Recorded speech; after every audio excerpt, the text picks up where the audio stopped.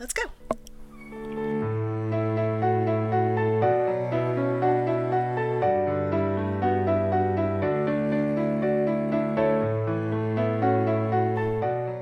Hi everyone, welcome to the 6th episode of Mixtape Book Club podcast. My name's Ellen. And my name's Mel. And this week we would like to introduce you to our lovely guest, Lindsay, who goes by And I Meant It to Sting on AO3. Hello. Hi. Welcome. So each week we take a look at a different trope in the huge collection of Destiel fanfiction. And this is Sunday after the airing of the season 15 finale. The entire show has ended, and there's some mixed reactions, to say the least. But what we're going to do is head back into the Canonverse world of fanfiction. So we're going to take a look at what the ending of the show might mean for writing fanfiction into the future, and we're going to talk about some fics that feature alternative and happy endings for in a post-canon kind of world. Just a quick thanks to everyone who's been listening to the podcast and leaving us comments on our blog or on social media. You can find links to all the fics that we're going to talk about in this episode on mixtapebookclub.com. So head over there and leave us a comment and tell us what you think. If you've been enjoying the stories that we've reviewed, or if you've missed any of them, equally, there is now a collection of all of the stories that we've reviewed on the podcast up on AO3, which we will link in the blog post for this week's podcast episode. Whoa. Spoilers. Before we start talking about any of the fics for this week, we're just going to say up front that we are going to be talking about the events of the season finale during this episode. So if you haven't watched it, I don't know how you've been avoiding any spoilers, but we are going to be talking about spoilers, so just a heads up. The three fics that we're going to be talking about this week are Welcome to Pine Shores by Lindsay, And I Meant It to Sting, Take the Long Way Home by Dothraki Shieldmaiden, and Tallgrass by Ailey Kindara. Okay, so the story that we will discuss first will be Welcome to Pine Shores by And I Meant It to Sting, Lindsay. As always, you'll find the links to it on the blog or in any of our social media posts. This particular one is 21,000 words. It is explicit. The story was published for Pinefest in 2020. And Lindsay, would you like to give us the summary of the fic? Sure. So summary, 13 years ago, Dean, with Cass by his side, bought the rundown Pine Shores Motel and made it into a home and a stopping place for hunters. In those 13 years, he has never been able to bring himself to admit his feelings to Cass. After all, why rock the boat? But, Dean realizes, doesn't Cass deserve more than just growing old in a shabby motel with Dean? Surely, as a good friend, it's Dean's job to encourage Cass to get out there and live his dreams. So I guess, I found this a great fic, by the way. It's really beautiful in that, obviously they've decided to give up hunting and Dean and Cass are running this motel now for hunters and whatever. And you kind of explained all of that, the way that they came about doing that. Really, it wasn't like just a info dump at the start, but you explained it well as the story went on, kind of thing. And I found that really good. I was wondering, you decided to set this 13 years later kind of thing. Was there a reason that you sort of made them wait for so long, I guess? Mostly, I wanted to write them older.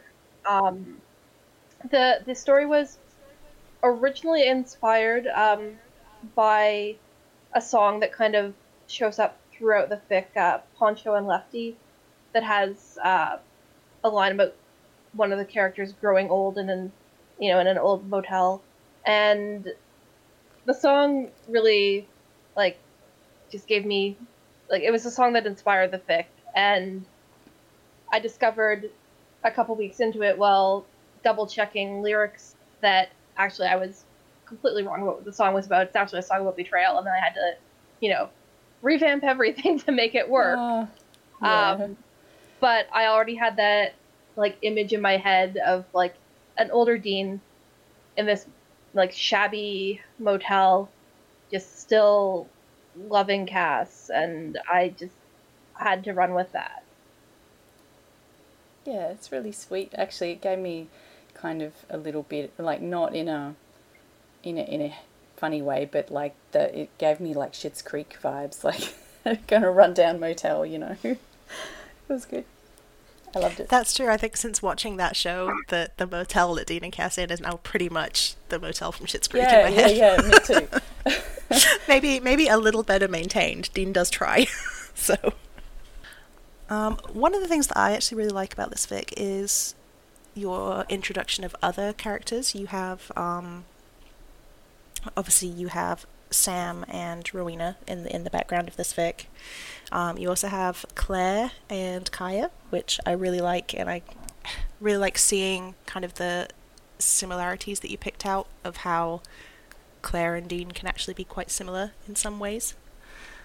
But then you also have another character with a beautifully on-the-nose name of Hunter, if I remember correctly, who is wonderful as a reader, because I think the reader kind of automatically picks up on the similarities between this character and Dean, but Dean hilariously does not. So what made you decide to include that aspect of it, or was it something that kind of came out in the writing and then you kind of leaned into? Well, I wanted to show, like, you know, some of the new hunters who are coming through the hotel, and I thought, you know, I wanted to write this guy who was just, like, everything like a young Dean was, like, cocky and charming, and Hunter is very openly bi, which is something that I think young Dean probably could only dream of, but and Dean's just so annoyed by him, and it was just, I just had so much fun writing this and writing Dean's reactions, and completely missing where Cass's reactions are coming from, and thinking that, like, Hunter must be the one who's like offended Cass or said something, and Dean gets all defensive of him.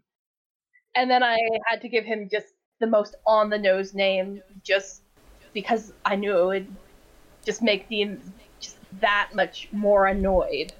Yep, because he can be annoyed at the stupid name as well as the person themselves. Yes. And I think it's great as well how well Cass handles Hunter, and is quite happy to kind of sit around and listen to his stories and then, you know, have a drink with him or whatever, and Dean can't quite get his head around how Cass could possibly do that. And as a reader, you're sitting there like, well, he likes you, so... Yeah, that's the thing, is Hunter has no problem with Dean. Hunter thinks Dean's great. He looks up to him. He wants to be his friend, and is just seething. Yeah. Yeah, I think that was a really nice kind of extra layer to the story, because I mean, effectively you could have written the story without that subplot, and it would still have been kind of a really nice, kind of very domestic, kind of future fic. But I think adding that in really kind of added something to it for me, because it gave it this almost kind of in-fic meta layer to it that was just really good to me. And it helped Cass to work out his, like, I mean, not Cass, it helped Dean to work out, you know, his feelings, because he kind of, you know, when Hunter was sort of coming onto Cass a little bit, and he was, like, bristling from it, you know? Yeah, and I do love stories where essentially Dean's feelings for Cass have always been there. It's just a case of, I'm not going to go there, like a choice that he's made at some point, whether that's through him thinking that it won't be reciprocated, or that he's not good enough, or any variation of that.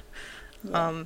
It's really entertaining for me to read that through Dean's eyes, and occasionally want to just yell at him a little bit, which is obviously why this was such a good fic for Pinefest, because we do get to read all of that delicious pining, even though Dean is attempting to set Cass up with other people at various points during the story. Mm-hmm. He's very much kind of doing it in spite of himself. Yeah. I really love writing Dean as self-aware. Like he knows his feelings. He doesn't always like to express them, but I like to give him credit for knowing himself, and the repression is only as far as speaking about things, not as far as acknowledging them himself. And what he's actually clueless about is Cass's feelings. Yeah. Yeah, I think that's a good distinction, actually, that he's very much aware of how he feels, but it's the speaking it out loud, the actually trying to he's not willing do to anything act about on it. Yeah. Yeah. Because we all know Dean's not dumb. He's a smart cookie, really. And probably much more emotionally aware than we sometimes give him credit for. Mm-hmm. He just doesn't have maybe even the confidence to act on that, which might sound strange. He's pretty confident in other ways, but has his reasons for being the way he is, certainly. And they are, like, in some ways fairly similar, these three fics, because they're all basic, like, obviously they're similar because they're all post kind of canon kind of thing, but they're all where Dean is like saying, continually says to Cass, I think you should get out there and, you know, try to have a relationship with this person or that person. And Cass is always just like, no, I'm happy with how things are now. I don't need that or whatever. And he never says, Cass also never tells Dean how he feels at any stage, you know? But they never actually speak to each other properly, that's what I'm saying. They're not... the miscommunication, like always. They're always not communicating. Mm-hmm. I also quite like the idea that Cass is so patient, basically. I think it's definitely a very, like, angelic trait in that he maybe sees time so much differently than everybody else does, but that he is prepared to just wait until Dean gets his shit together, basically. So this fic was, you obviously wrote it for Pinefest, so you have some really pretty art in this one. Your artist was Imogen by Night, is that right? I'm just looking up at the... yeah. It was Cass that did art for this, right? It was Cass, yeah. Yeah, Imogen by Night made some beautiful, beautiful art pieces for this. Yeah, they're so blown pretty. away by them. Her art is always lovely, but she definitely excelled herself on this one, I think. Yep, we love bang fics for that reason, don't we? Yeah, it's nice to have a little visual to go with it. Obviously that doesn't work for every fic, and I don't think a fic loses anything for not having art with it, but it's also really interesting sometimes to see how other people are seeing what you're seeing in your head. Oh, for sure. So I guess, like, you've included Sam in this one, and he is, like, as Mel said before, he's with Rowena. You know, is that, like, I know that Sam has, like, a whole list of different ships that he sometimes ends up with in Destiel fic. And I've got to say, I really love it when he's in a relationship with Rowena. I don't know why. I just love Rowena, so that's one reason. But yeah, tell us about that. Like, how come you chose to have him with Rowena in this particular one? Well, Rowena really was my endgame ship for Sam. Like, I love Saline also. I shipped it. But then once she died, and then Sam's connection with Rowena grew and grew, especially in season 13. I really love the dynamic. I think Rowena brings out really interesting things in Sam. Yep. I remember for years there's been, like, lots of speculation about, you know, which Sam, and which I really would have loved to see more of. Yes. And also, in their own way, they're both...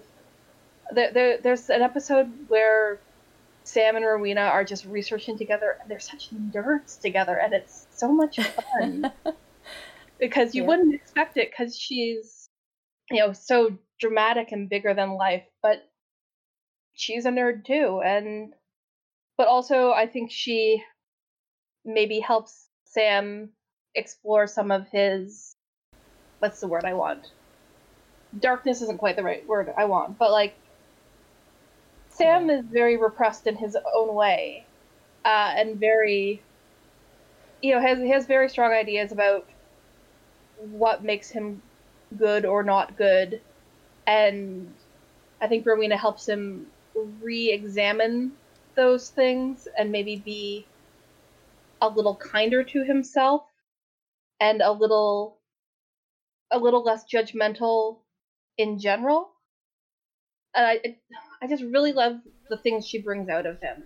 Yeah, I think it's really interesting that you just said that, actually, because one of my, I guess, kind of headcanons about Sam is that in the earlier seasons, after the whole kind of demon blood thing with him, that I wouldn't say that he necessarily had a fear of power, but it was something that he definitely did not want for himself, that he kind of didn't want any association with, and I think that led to, for a long time, him being the Sam who stepped back or was quiet or didn't lead, because in his head somewhere there was that association that any power that he held was bad.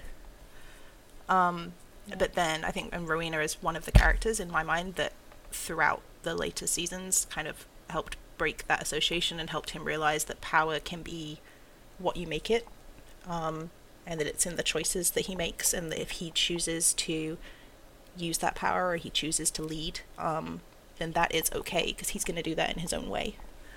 And I think quite a bit of that, I do think, is actually from seeing Rowena and seeing that, yeah, she has these powers, but it's actually the choices that she makes that determine what's good or what's bad. And I also think that Rowena kind of comes across more as an equal to Sam in that way. Like, she doesn't, obviously she's not stepping back from kind of the hunter aspect of his life or anything like that, because she's completely aware of it and is in her own witchy way involved with it. And I guess it makes her kind of feel like she's on an even footing to him in some ways. Well, they've also kind of got their shared trauma, I guess, because, they've both been kind of abused by Lucifer in the past, and that recent episode where they were sitting in the car kind of sharing the fact of how scared they were was just a bit of a revelatory moment. I think that was the episode where I really started kind of shipping them hard. Like, yeah. It had been an idea for me at that point. I was like, yeah, I can see that could be cute. But like at that point, and obviously back in that season, the idea of Eileen returning, I don't think was on anybody's radar at that point. No, that was pretty out of the blue, really, wasn't it? Yeah, so Sam and Rowena were very much my endgame ship at that point too. Yeah, I think that was also the episode that made me go take them from like a crack ship to, no, I'm taking this seriously now, and I like it. Yeah. And they can offer each other something, because I think being with Sam would almost be a bit of a redemption for Rowena. Because, she has her own stuff. She has her own stuff to deal with, for sure. But maybe being with somebody who could bring out the good parts of her instead, and who wasn't just about, money or power or any of the other things that she's been with people for. Could be a very good step for her too, and I do really like that character, so I want what's best for her as well.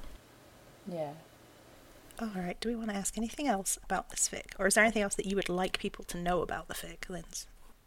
I think one of the things we were talking a little bit earlier about how, like, Cass also doesn't speak up for the 13 years, and I think that is something that is really important to me when I write, like, the mutual pining fics, is that episode 18, notwithstanding, for the majority of their relationship, the miscommunication between Dean and Cass, it goes two ways.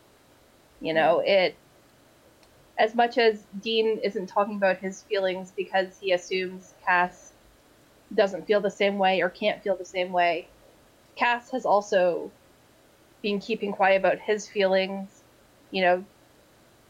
There's an episode in season 14 where Cass talks about how, well, clearly he was brought back to prepare for war with alternate universe Michael, or brought back to help Jack. Maybe that's actually in season 13. Sorry. So Dean, of course, takes that to mean that Cass's priorities are elsewhere, and so no wonder he doesn't think that it's something he can speak up about. And Cass says, I don't get words wrong, but he's not saying the words. Misinterpreting what Dean is saying and taking what Dean intends to be expressions of care to just be like, how strong are you? How much use can you be? And right up until episode 18, he thinks that what he wants is a thing he can't have. Yeah. And I just think it's very important that, because I think sometimes the fandom has a tendency to put all the weight on Dean to figure himself out and speak up. But, Cass has agency in this too, and both of them could stand to get over themselves and say what they mean and actually hear what the other one is saying. Yep. They're both a mess, basically. Yeah. Well, in the end, it was Death who locked them in a room and forced them to confess their feelings. Which would sound like a crack fic if it hadn't happened. I know. And then poor Dean doesn't even have time to say his response. So, and then they never mentioned it again. Yeah, which obviously launched a million fics instantly. So, yeah. Anyway, we're not bitter. Well, shall we go on to our next fic on the list? Take the Long Way Home is by Dothraki Shieldmaiden. It was published for the DCBB last year in 2019. So it does have art in it as well. Art is by Sarcostic. And it's beautiful, colourful sketches and really beautiful art. So check that out. So this one's a bit longer than the other two that we're talking about today. It's 95,000 words, and it is explicit as well. And the summary goes like this. 3 months ago, when Dean decided to retire, he thought his life was going to end up differently. He thought he might get to have it all. Sam, Cass, Jack, and a nice little place to live. Instead, he gets Sam and Jack off on their Summer of Love tour, radio silence from Cass, and a never-ending road trip consisting of himself. Still reeling from the loss of his Grace, Castiel travels the country in search of hunts. Driven by a need to prove his usefulness, he pushes himself beyond all limits of endurance. Together with the help of a few friends, a crumbling Victorian house, and a stray cat, Dean and Castiel patch themselves back together and create a home together. So it sounds actually quite fluffy when you read the summary, but in fact there's quite a lot more to it than that in the end. Mm-hmm. I guess Dean, he road trips across the country and ends up in Vermont, I believe. Is that right? Yeah. Yeah, that's right. And finds this house that's sort of falling to pieces and decides that he's going to stay there and fix it up. So Dean's pretty much in the one place during the entire story, I think, after the first chapter, I think. And Cass is the one who's doing the road tripping and taking on hunts to try to, prove himself useful. It's been a little while since I read this one, but I remember that it being, it has a really beautiful happy ending, but a lot of the sort of journey that Cass takes on the way to the end of this story is quite sad. He gets quite, angsty along the way, quite broken, I guess, depressed even. And, at this point in time when we're all still reeling from the finale, you may not want to, go there right now, but it is a really gorgeous fic and it does have very happy endings, so, if angst with a happy ending is your bag, then definitely give this one a go. Lindsay, what did you think of this one? You read it this week as well? Yes, I'd read it before, and then I reread it this week, and I'd forgotten how much hunting there was in the beginning, on Cass's side. Yeah.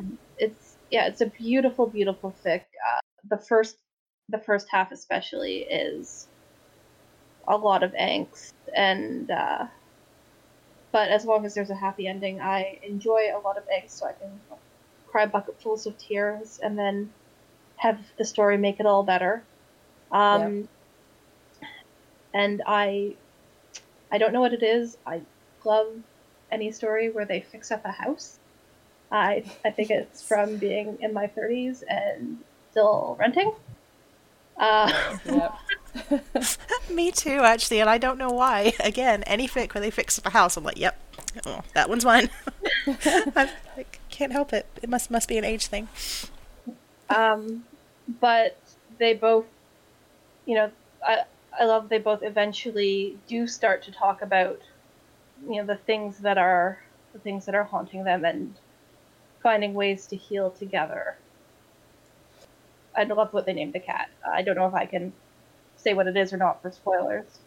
It's probably a minor spoiler, I guess. I feel like that's fine, because I really loved that cat character, I guess. If you can call the cat a character, yeah. I remember sort of part of the, like, when Cass actually does catch up with Dean at the house. That's not a spoiler to say that, because Dean's sort of begging him to come and join him there.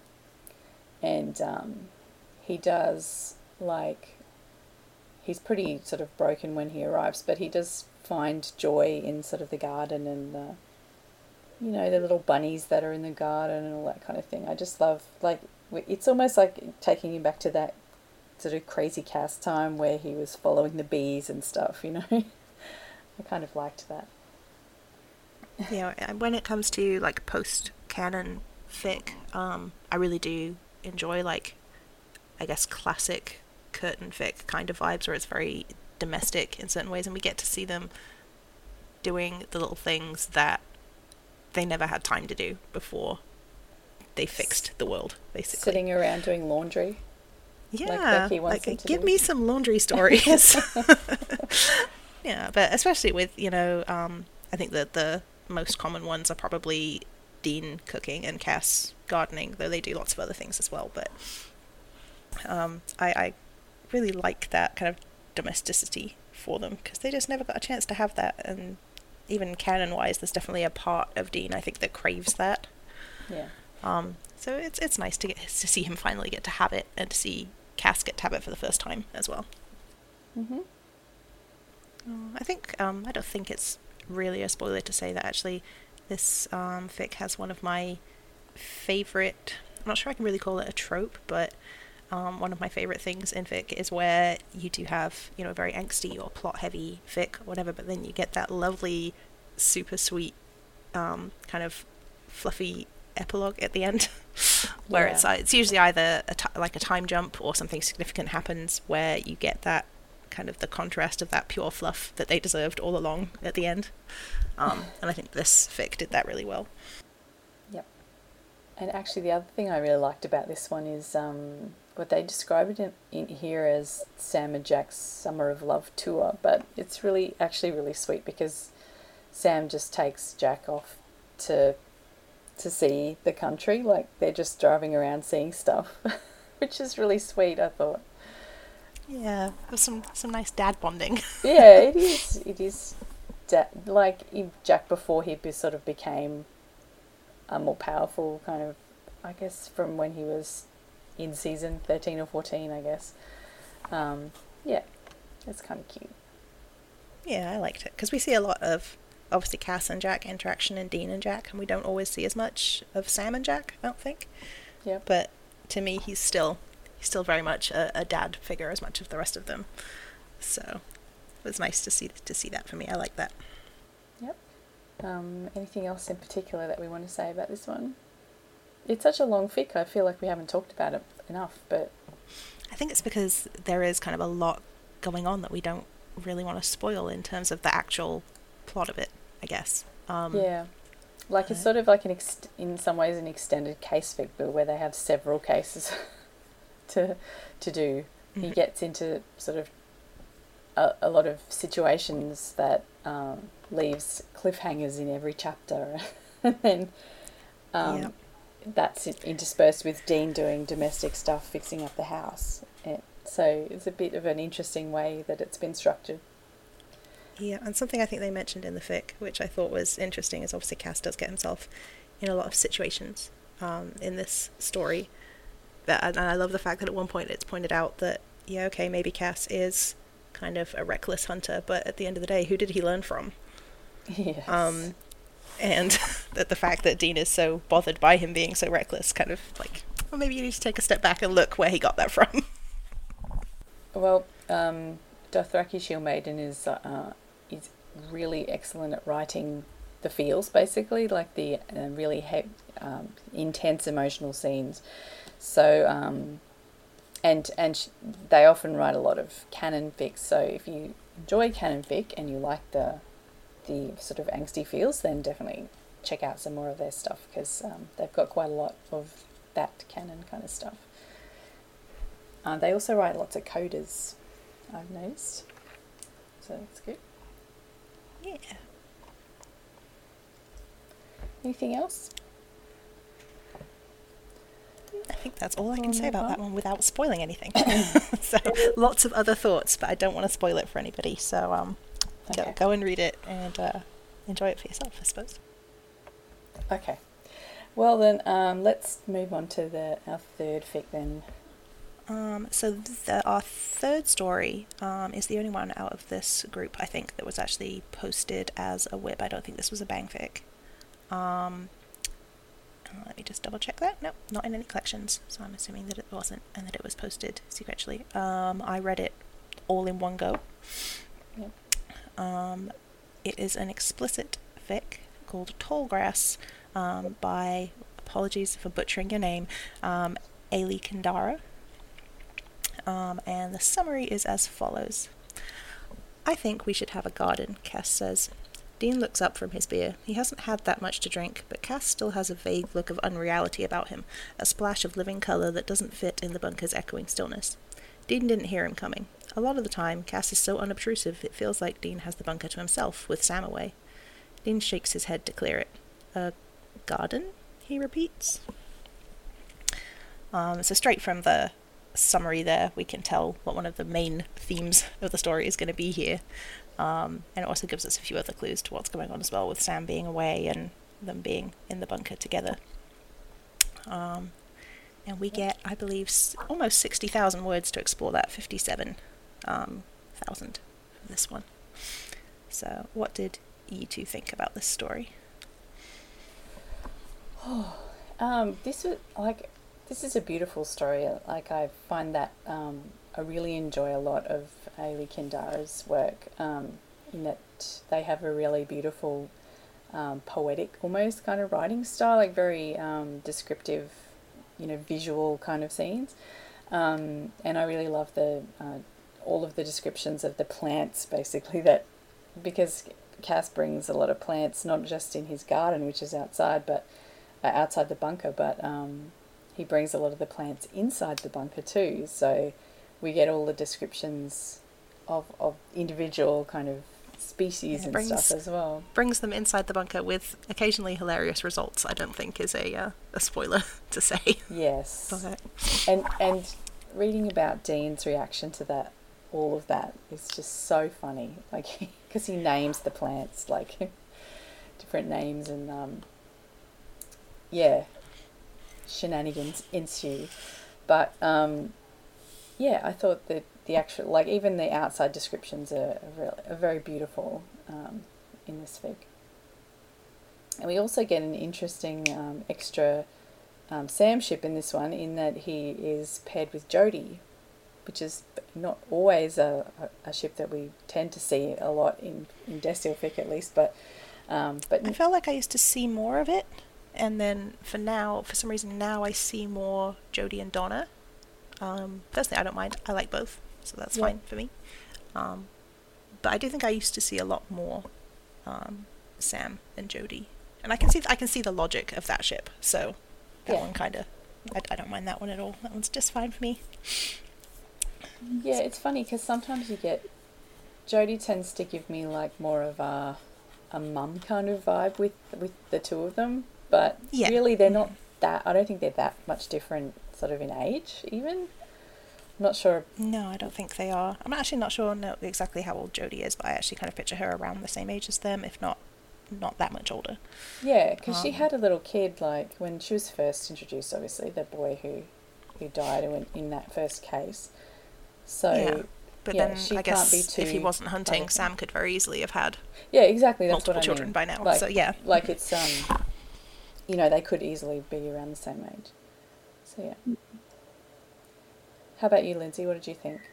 Well, I initially read this fic when it was first posting, and I think it was the first fic I read by Ailey Kandara, and that really got me reading their other work.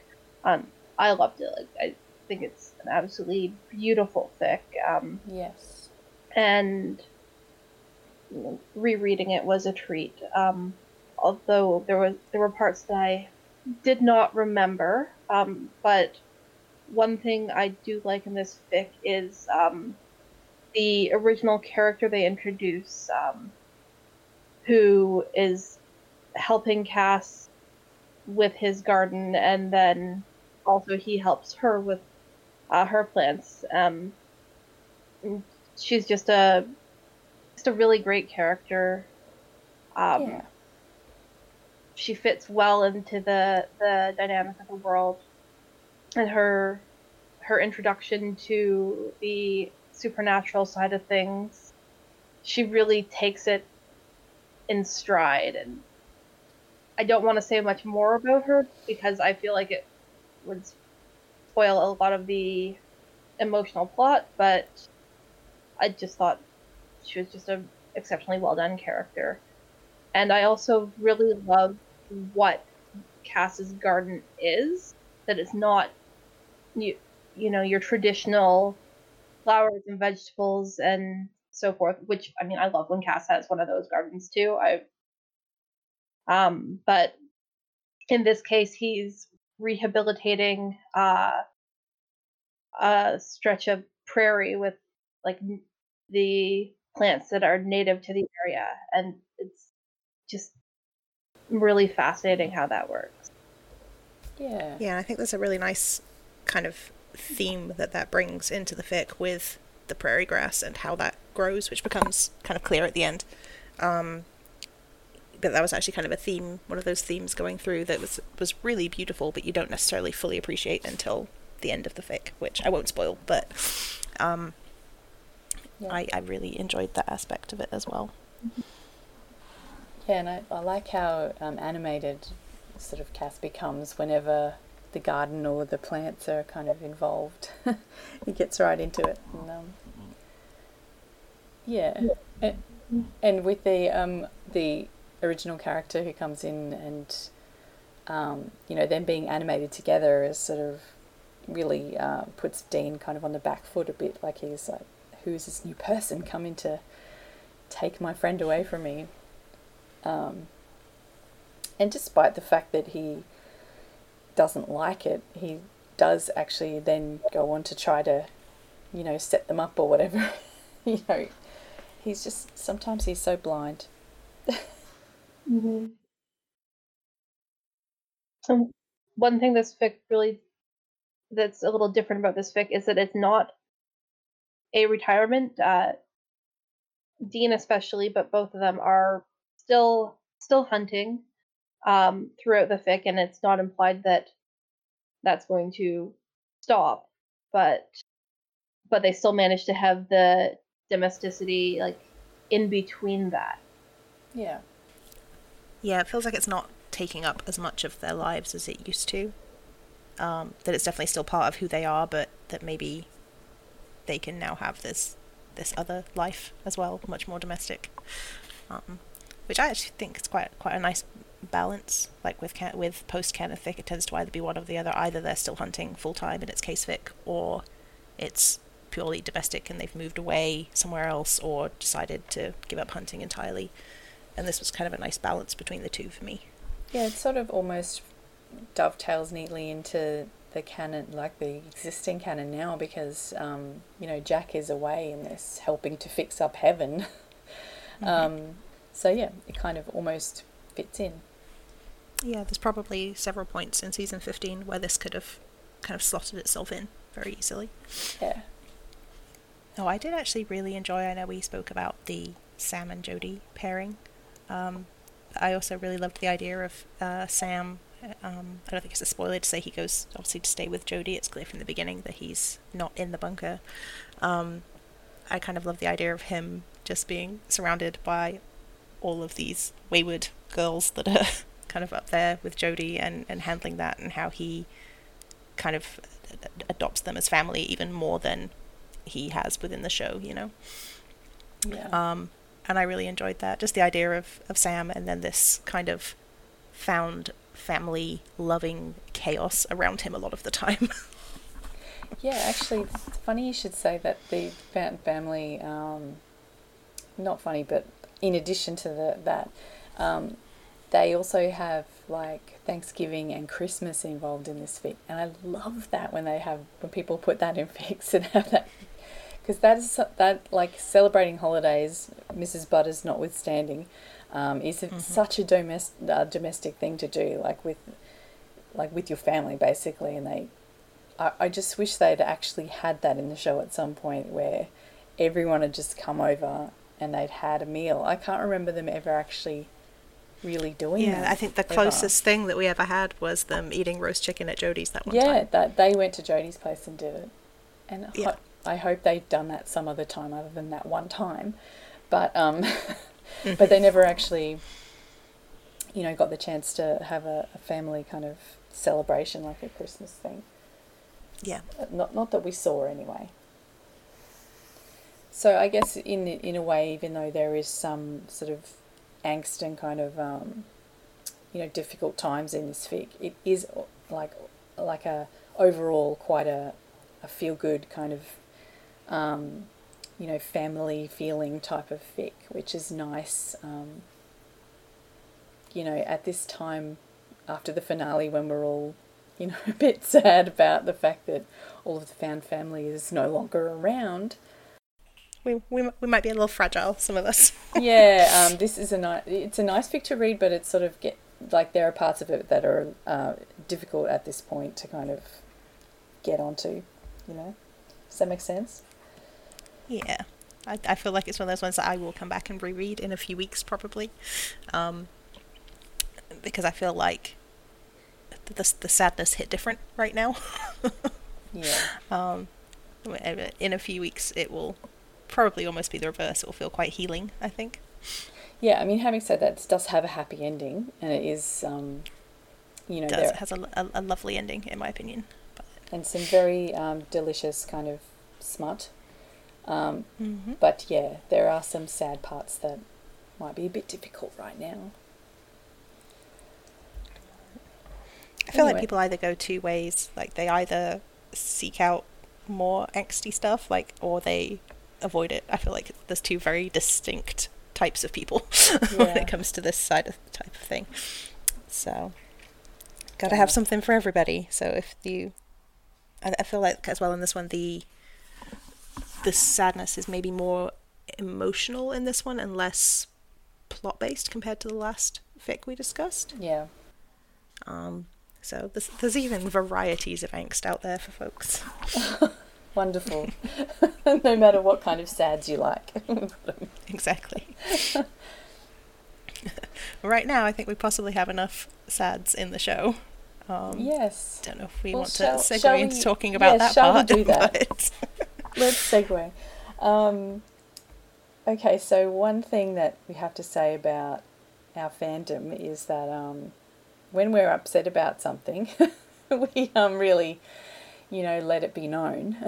And I think we've actually managed to channel a lot of our, angst, or some people anyway, into either fix coders for this finale, or into doing, other things like raising money for charities, for instance, which has been going on this week.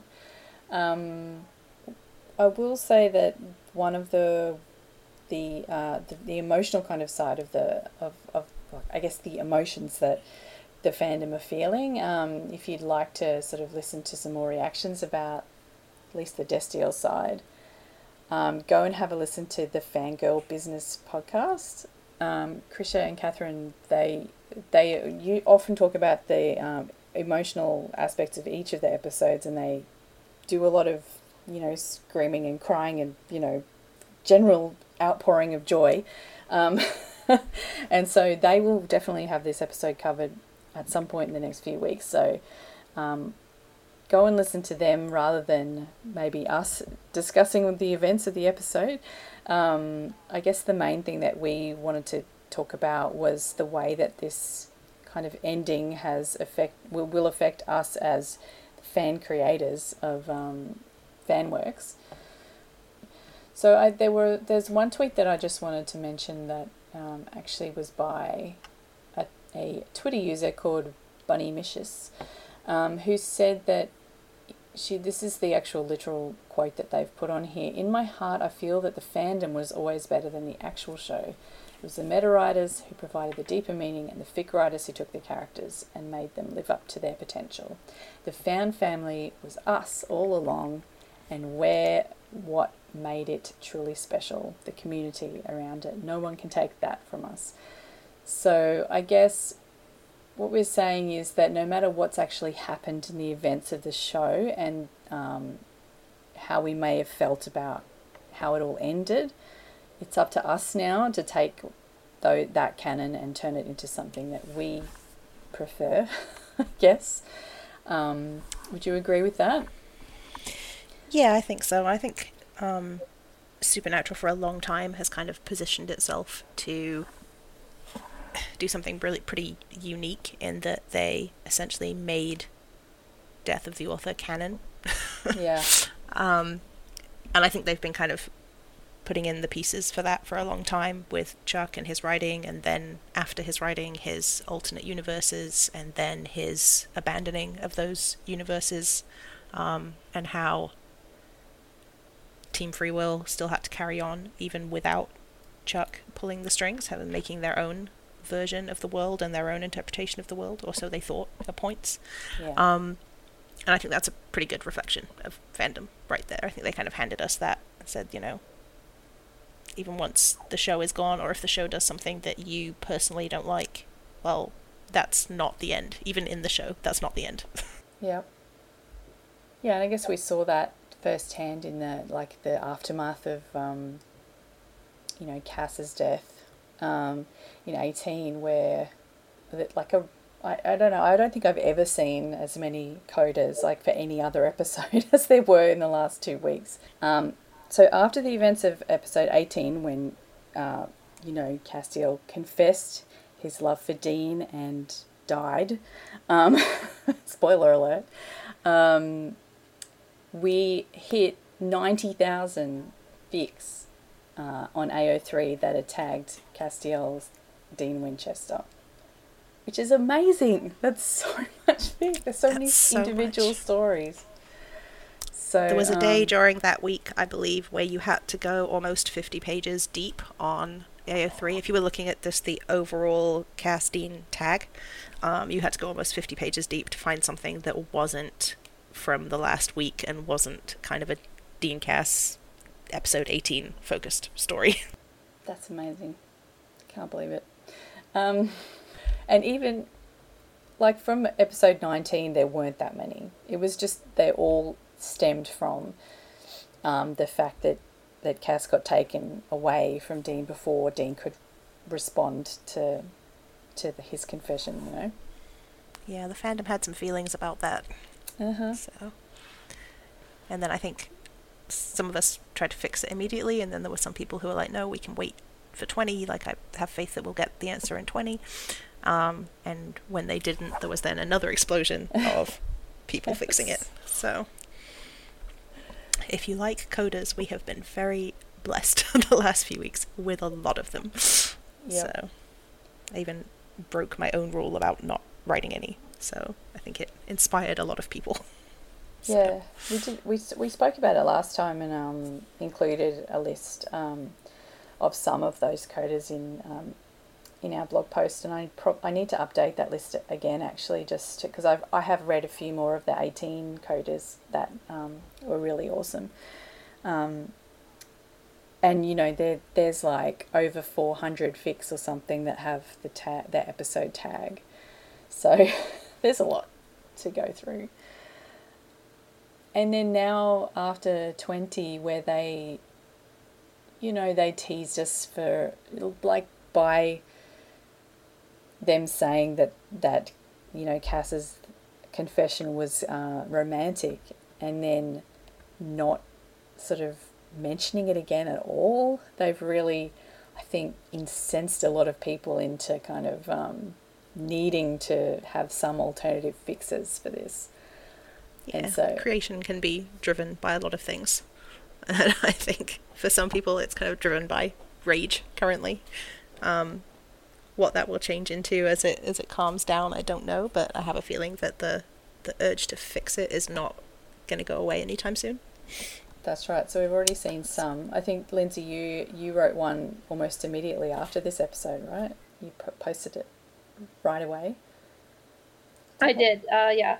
I'd written a short little one after episode 18, and then after episode 20, I just raged and cried for a bit, and then at like 2 or 3 in the morning, I just wrote. It's still very short. It's under 1,000 words. Just a fix-it. Just frantically wrote it and posted it an hour. Was really inspired by some meta posts by Mittens Morgul about how like there was a feeling of like unreality to the episode.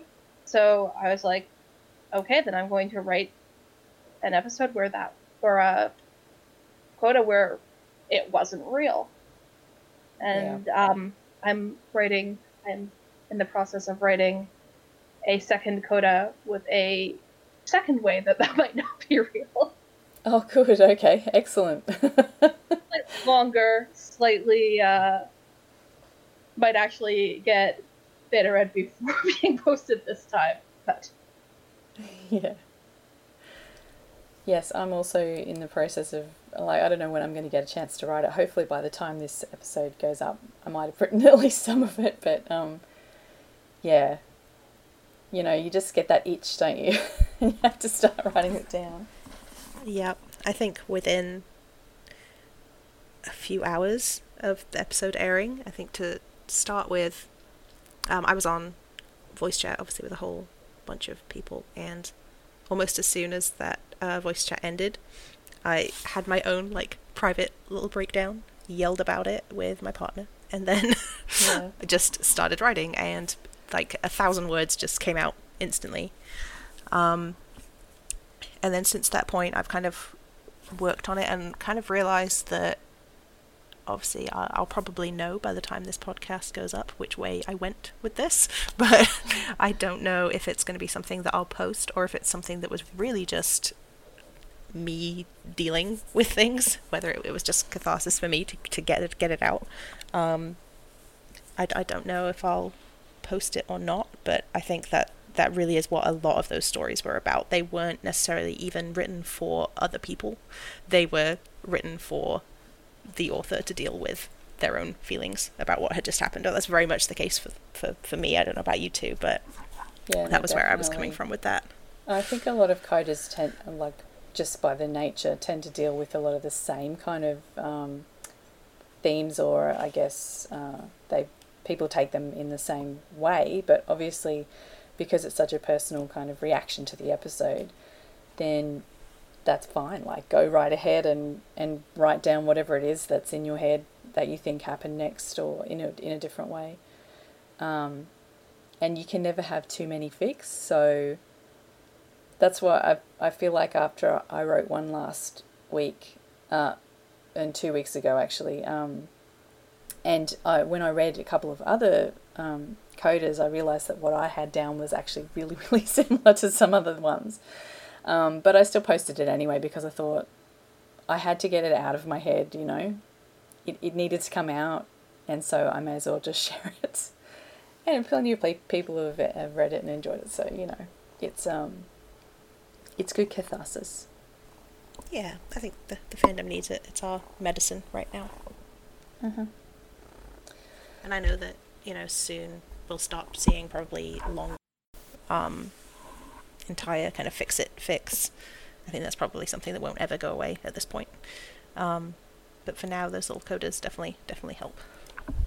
Yep.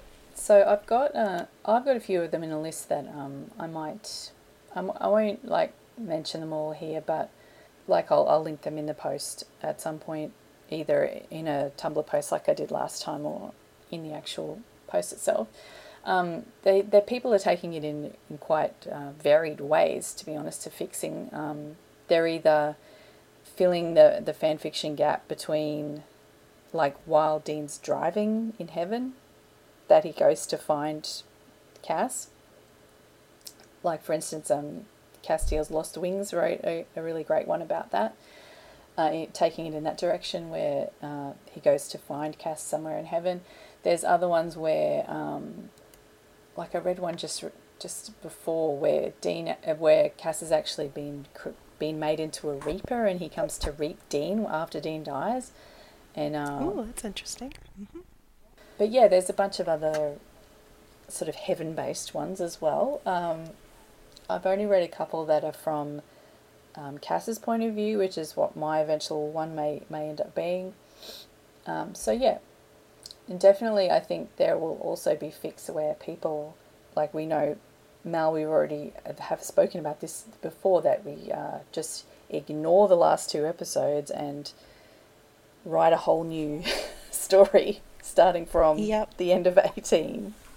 Yep. And I'm sure there'll be more than one. We know that there's at least one project already out there, which is essentially going to be a whole new season 16, just ignoring the fact that those last 2 episodes existed and moving on from there. And I'm sure that there will be a lot of fics that do that, and I'm looking forward to reading them all.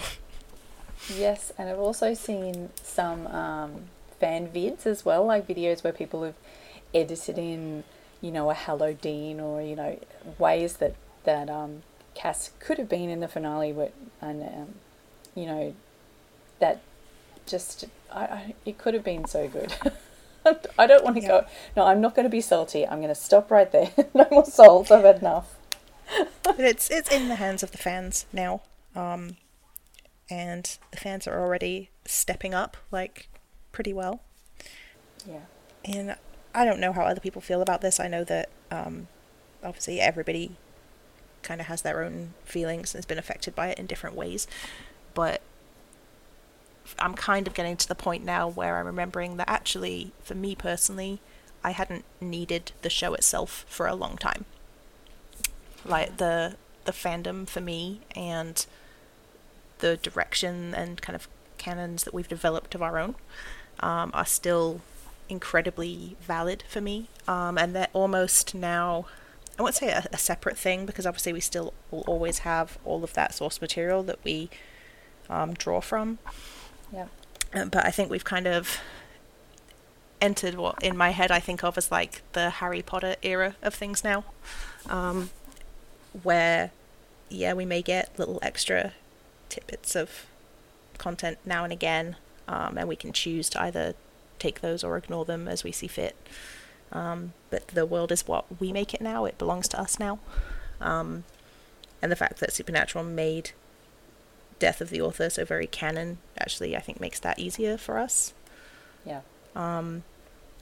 Because there are so many things, even if we want to stick to writing canon fic, that we can do. There are so many directions that we can take that can change everything. Like, we're not being chased off into AUs to fix things because of the way the show works and what they did with Chuck and everything else. Like, we can fix it within canon and have it make perfect sense, possibly have it make even more sense, some people would say, than the end of the show actually did. Which I think is good, because I love writing AUs, I do, but I know I've discussed on the podcast before that one of my kind of first loves really was writing canon fic, and I will always write canon fic as something I'll always come back to. I tend to kind of go off and onto a bit of an AU tangent for a while, but I've always got a canon fic kind of on the back burner, bubbling away. And I don't think that's gonna change for me, because we have been given that way of making whatever we want canon through Chuck. So Yep. I think for me, as baffled and disappointed as I was by the ending, because I did have a lot of faith that in the storytelling ability of the writer's room, that felt like it didn't follow the story that we had been told up until that point. I had been wondering beforehand if we did get an emotionally satisfying ending, if I would still feel inclined to write canon fics, because or if I wouldn't necessarily feel the need to write them in canon anymore if they got the happy ending or the emotionally satisfying ending I expected. And so, well, this was not the ending I expected or wanted in any way. The fact that it wasn't makes it easier to continue writing in the canon verse and write what we want to happen, what we know in our hearts is actually what should have happened. Yeah. Rather than be like, oh, I don't need that anymore because I already got what I needed. yeah, that's a really interesting point, actually, because kind of as you mention it now, it occurs to me that I have never, I have other ships, like almost everyone does, outside of Dean and Cass. I don't think I have ever felt the urge to write anything for a ship that was satisfactorily wrapped up on in an emotional sense within the show or book or whatever it may be. Not that I don't enjoy those just as much, and I do read fics that other people write, but I think for me the urge to write does come from, on a very base level, from wanting to see what I haven't seen. Yeah. So in that way, yeah, I think that's a really good point, and I agree with that. I think I would definitely have still written AUs either way, but it's kind of a question mark over canon. If they had kind of given me the perfect ending, I don't know that I would feel the need to write that again. Now, I think that just means everyone's stuck with me writing canon fic for like the next several decades. So I apologize in advance, but that sounds like winning to me. Yeah, I think season 15 kind of gave us several points where it would be very easy to pick up different types of fic from. Yeah. So, like, if you want to write, just pure case fics, there's definitely a point, I think, slightly earlier in the season, kind of the after Purgatory but before death kind of issue. Yeah. Like in that, there was a really good point for that there.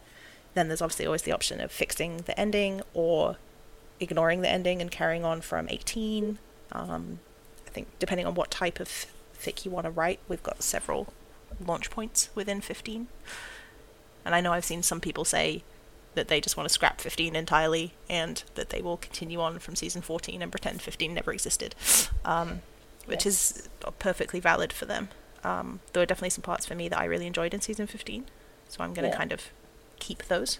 Well, I mean, the Destiel story itself was quite pronounced in 15. Like, we had, they were fighting at the beginning, and then they, had the purgatory makeup thing. Yeah. And there was, after that, they were a lot more kind of friendly with each other, I guess. So, I don't know. We had some great stuff in there. Yeah, so I don't want to kind of throw the baby out with the bathwater, to coin a really corny old phrase. I want to kind of keep those parts of season 15. But I also think it's completely valid for the people who just kind of want to forget about that and move on from the end of 14. I think that's a perfectly valid way of doing it for them too, or any other earlier season. Like, we can still do that. We don't lose the earlier seasons. We can go back and change whatever we want. It's the magic of fanfic. Yes. Now, I guess that's the thing that comes out of all this, that the fandom creators are not going anywhere. we're here to stay. We're going to keep creating. So stay tuned. Yeah, I know a lot of people I've seen on Twitter and stuff were kind of worried about that they would lose a lot of their kind of fandom authors and artists and stuff.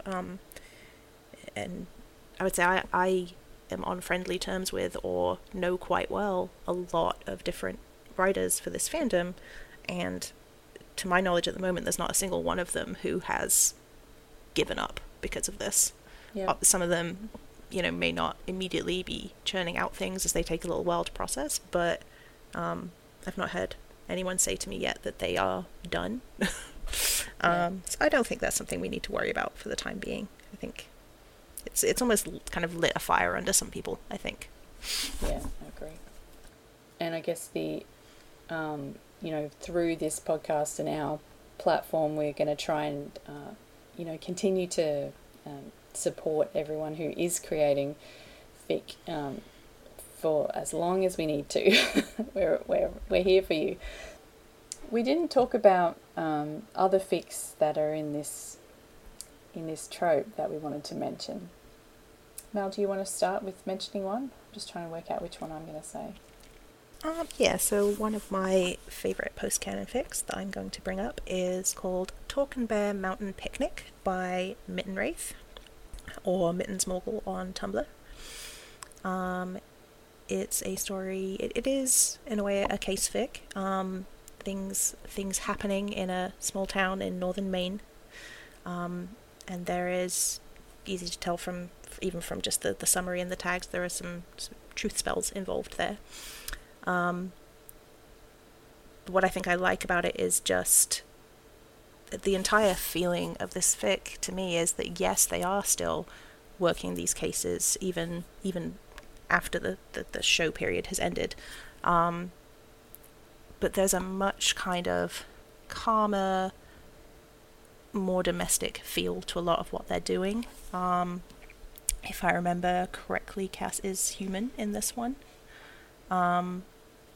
And I tend to love fics where he's human or in some way not as angelic as usual. But having him human and still working with them on this case, and everything that this case brings up for them and kind of pushes them into is actually one of my favorite ways of doing things, because you do get the domesticity feeling with this one. There are cabins involved, if I remember correctly.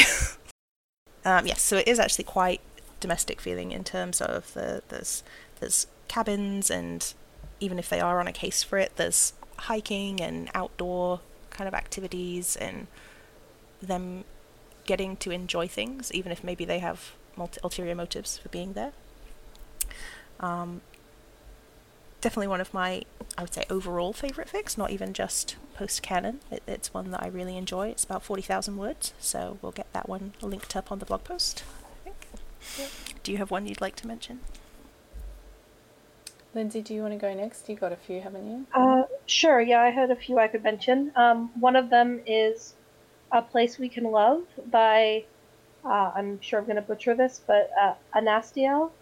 And it's one where Cass is human and Dean is retired, and they've moved to a town in Oregon, and Dean builds them a house. As this is true curtain fic, very domestic. Dean has a blog. Cass has bees. Oh my god, it sounds lovely. It's very sweet, and it's the kind of mutual pining where they're all but married except for that they haven't told each other that they have feelings for each other, which is my jam.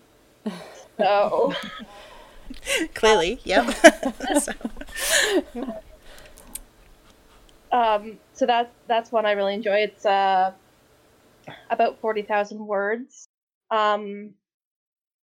Another one I like is Morning Glory by Edgar Allan Rose. That one diverges after the season 12 finale. That's another one where Dean and Cass live in a house together. This is another one where Cass keeps bees. And there's some very very interesting original characters who they meet through Cass's stand at the farmers market. Again, just a very lovely domestic fic. That one's about 25,000 words.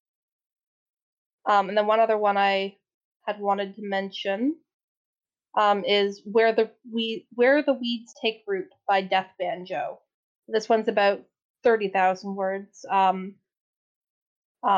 Again, Dean and Cass are retired and living together. This one's not angsty, but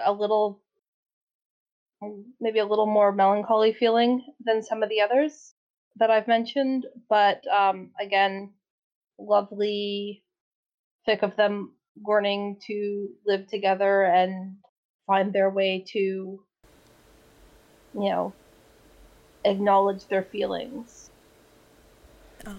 One final one that I would like to mention is Wait For It by Castiel's Lost Wings, which is a fic, again, post-canon, fits into this whole kind of curtain fic sort of trope where they're living in the bunker and Chuck is no longer an issue.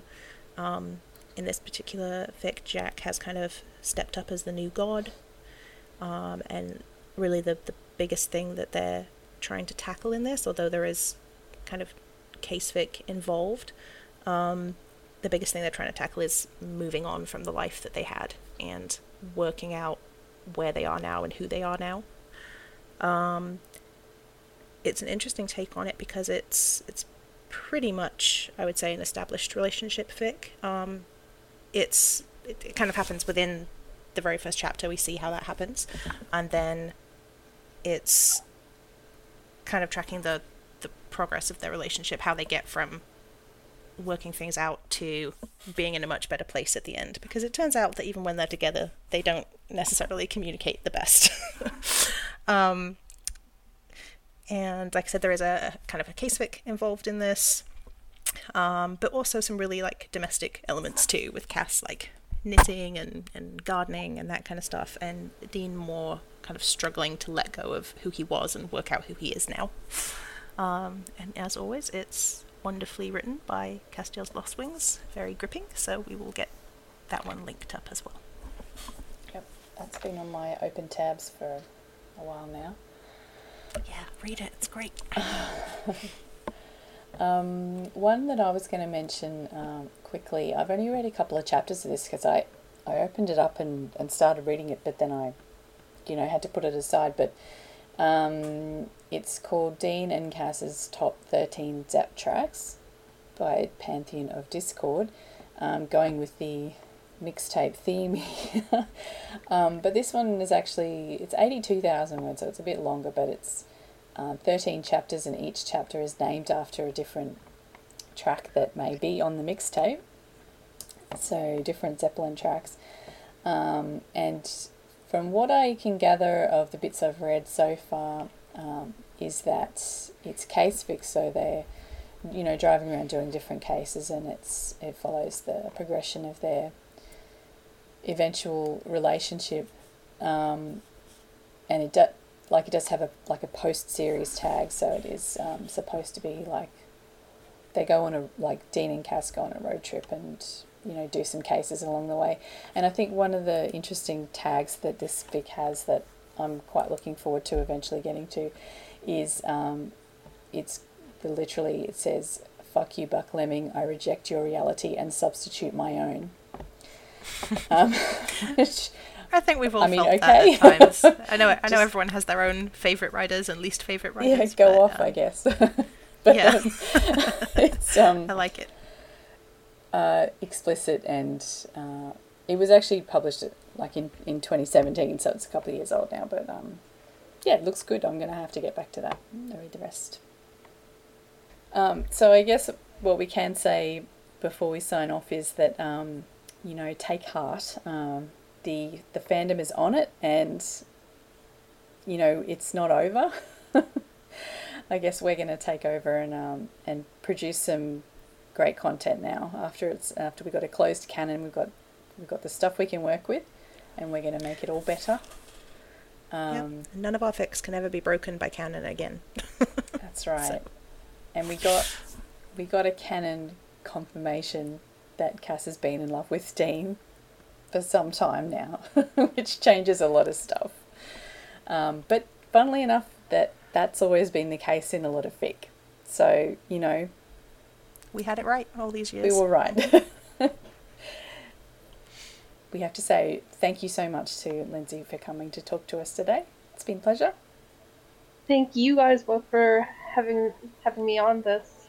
It was great talking to you about these fics. It's nice to talk out loud about fandom sometimes to the people that don't live with us, I think. That's right. If you want to get in touch with us and tell us pour out your feelings about the episode if you wish, or tell us about a fic that you've read recently that relating to this new canon, you can contact us in a multitude of ways. We've got our email address, which is contact@mixtapebookclub.com, or you can all of our social media accounts are at Mixtape Book Club, so you can just let us know what you thought about this episode as well if you want to, and I've covered everything that I was going to say. Let us know what you thought. We're very happy to take feedback in ways that we can make the podcast better for you as well. We'll talk to you again soon. As always, more than ever now, the story isn't over until we say it is.